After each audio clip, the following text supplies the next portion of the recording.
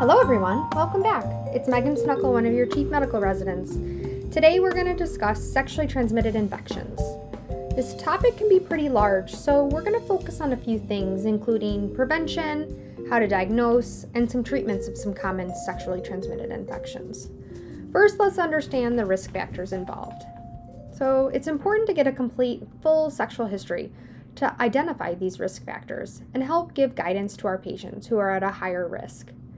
Some common risk factors include inconsistent condom use, more than one sexual partner, history of STI, being a commercial sex worker, history of HIV, and the presence of certain genetic markers. Some common high-risk groups include young adults, less than 24, persons who inject IV drugs, and history of incarceration. For those of you who struggle with obtaining a complete, comprehensive sexual history, the CDC has an excellent schema for you. It's called the 5 Ps, and you can visit there to get more information, but essentially it includes asking for partners, practices, past history, protection, and prevention of pregnancy. So let's go on. How do we know who to screen? Well, this can be a really complicated answer.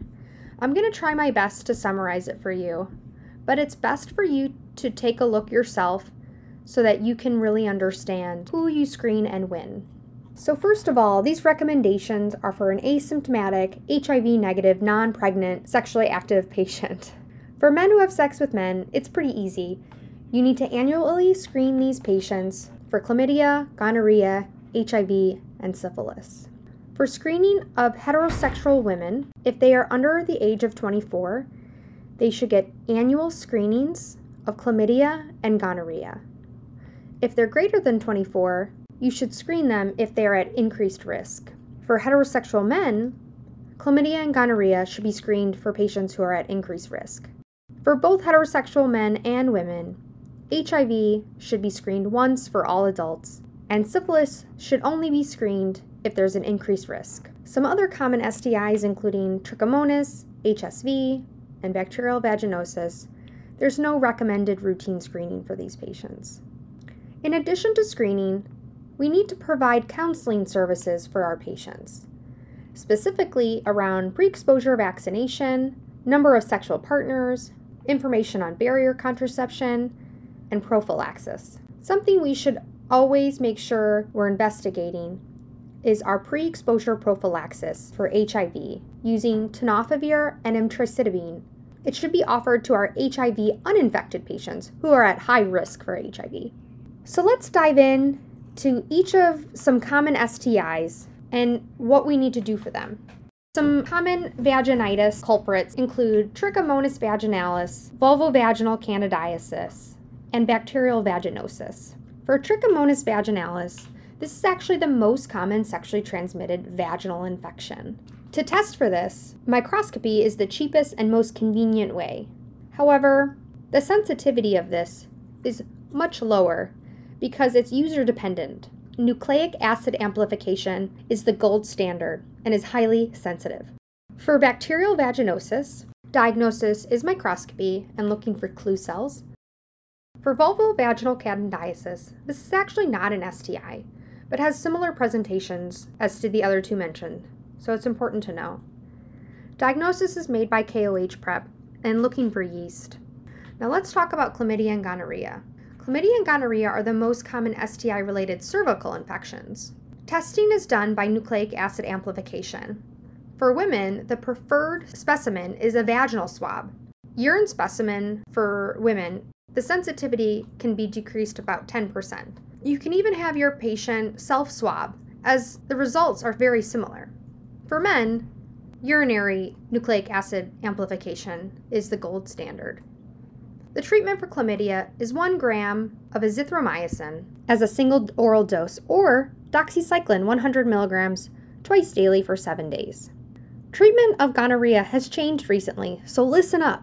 So the current recommendation is actually a single agent therapy with ceftriaxone, 1 shot intramuscularly of 500 milligrams. This differs from what was previously recommended with dual therapy. Don't forget to remind your patients to abstain from sex for 7 days after their single dose therapy or completion of the 7-day regimen. and it's important for the sexual partners to be treated. For chlamydia, gonorrhea, and trichomonas, if they were identified or even suspected, all sex partners from the past 60 days should undergo evaluation testing and presumptive treatment. Don't forget, if patients have a diagnosis of chlamydia, gonorrhea, or trichomonas, they should be retested in 3 months, as reinfection rates are very high. Let's talk about syphilis now. So quickly, as a reminder, we have 2 different stages for syphilis. We have early and late stages, both of which can have asymptomatic and symptomatic disease. For early syphilis, we can have primary, secondary, or early latent syphilis. Primary syphilis is characterized by a painless penile ulcer, and secondary syphilis has more of a systemic reaction and can include a diffuse rash. Both primary and secondary syphilis usually occur within weeks to months after the initial infection. Early latent syphilis is an asymptomatic infection that was acquired within the previous 12 months. The next stage is late syphilis, and late syphilis includes both tertiary and late latent syphilis. Try saying that 10 times. So late latent syphilis is an asymptomatic infection that was acquired more than 12 months prior to detection. Late syphilis can involve a variety of tissues, and common manifestations includes aortitis, gummatous disease, and CNS disease. So how do we test for syphilis? We can do treponemal tests or non-treponemal tests. Treponemal tests evaluate for specific antibodies against Treponema pallidum. The most common test is FTA.ABS, or fluorescent treponemal antibody absorption. Non-treponemal tests are also antibody tests, but they are not specific and measure antibodies against the cell membrane component, such as cholesterol, anti-cardiolipin. These are available in the United States and include RPR, VDRL, and TRUST tests. Treponemal tests can stay positive for life, so regardless of treatment, sometimes they can not be helpful when confirming the diagnosis of syphilis. Using one single test is insufficient to diagnose syphilis, so it's important to have a positive treponemal screening test as well as a confirmatory non-treponemal test. How do we treat these patients? IM penicillin G is the treatment of choice for all stages of syphilis. Early syphilis is treated with penicillin G 2.4 million units IM once, while late syphilis is treated with penicillin G 2.4 million units IM once weekly for 3 weeks. Now let's talk about HSV. HSV has 2 types, HSV1 and HSV2, and they're also called genital herpes.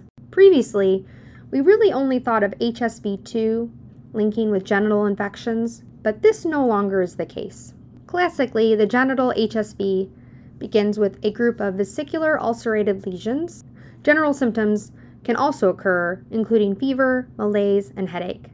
In the primary infection, you can also have some regional bilateral tender lymphadenopathy. Typically, after 3 or 4 days, the lesions will crust over and spontaneously heal. The CDC recommends that the clinical diagnosis be confirmed by lab testing to determine which type of HSV infection the patient has. This is because the prognosis and likelihood of recurrence changes depending on the type. PCR and viral culture are the preferred tests. Culture has a lower sensitivity, especially as the lesions begin to heal. Unfortunately, as you probably know, there's no cure for herpes. However, antiviral medications can control symptoms during both the first and recurrent clinical episodes. Acyclovir, valacyclovir, and famciclovir are all 3 antiviral medications that are effective. That's all I have for you today. Thanks for joining me.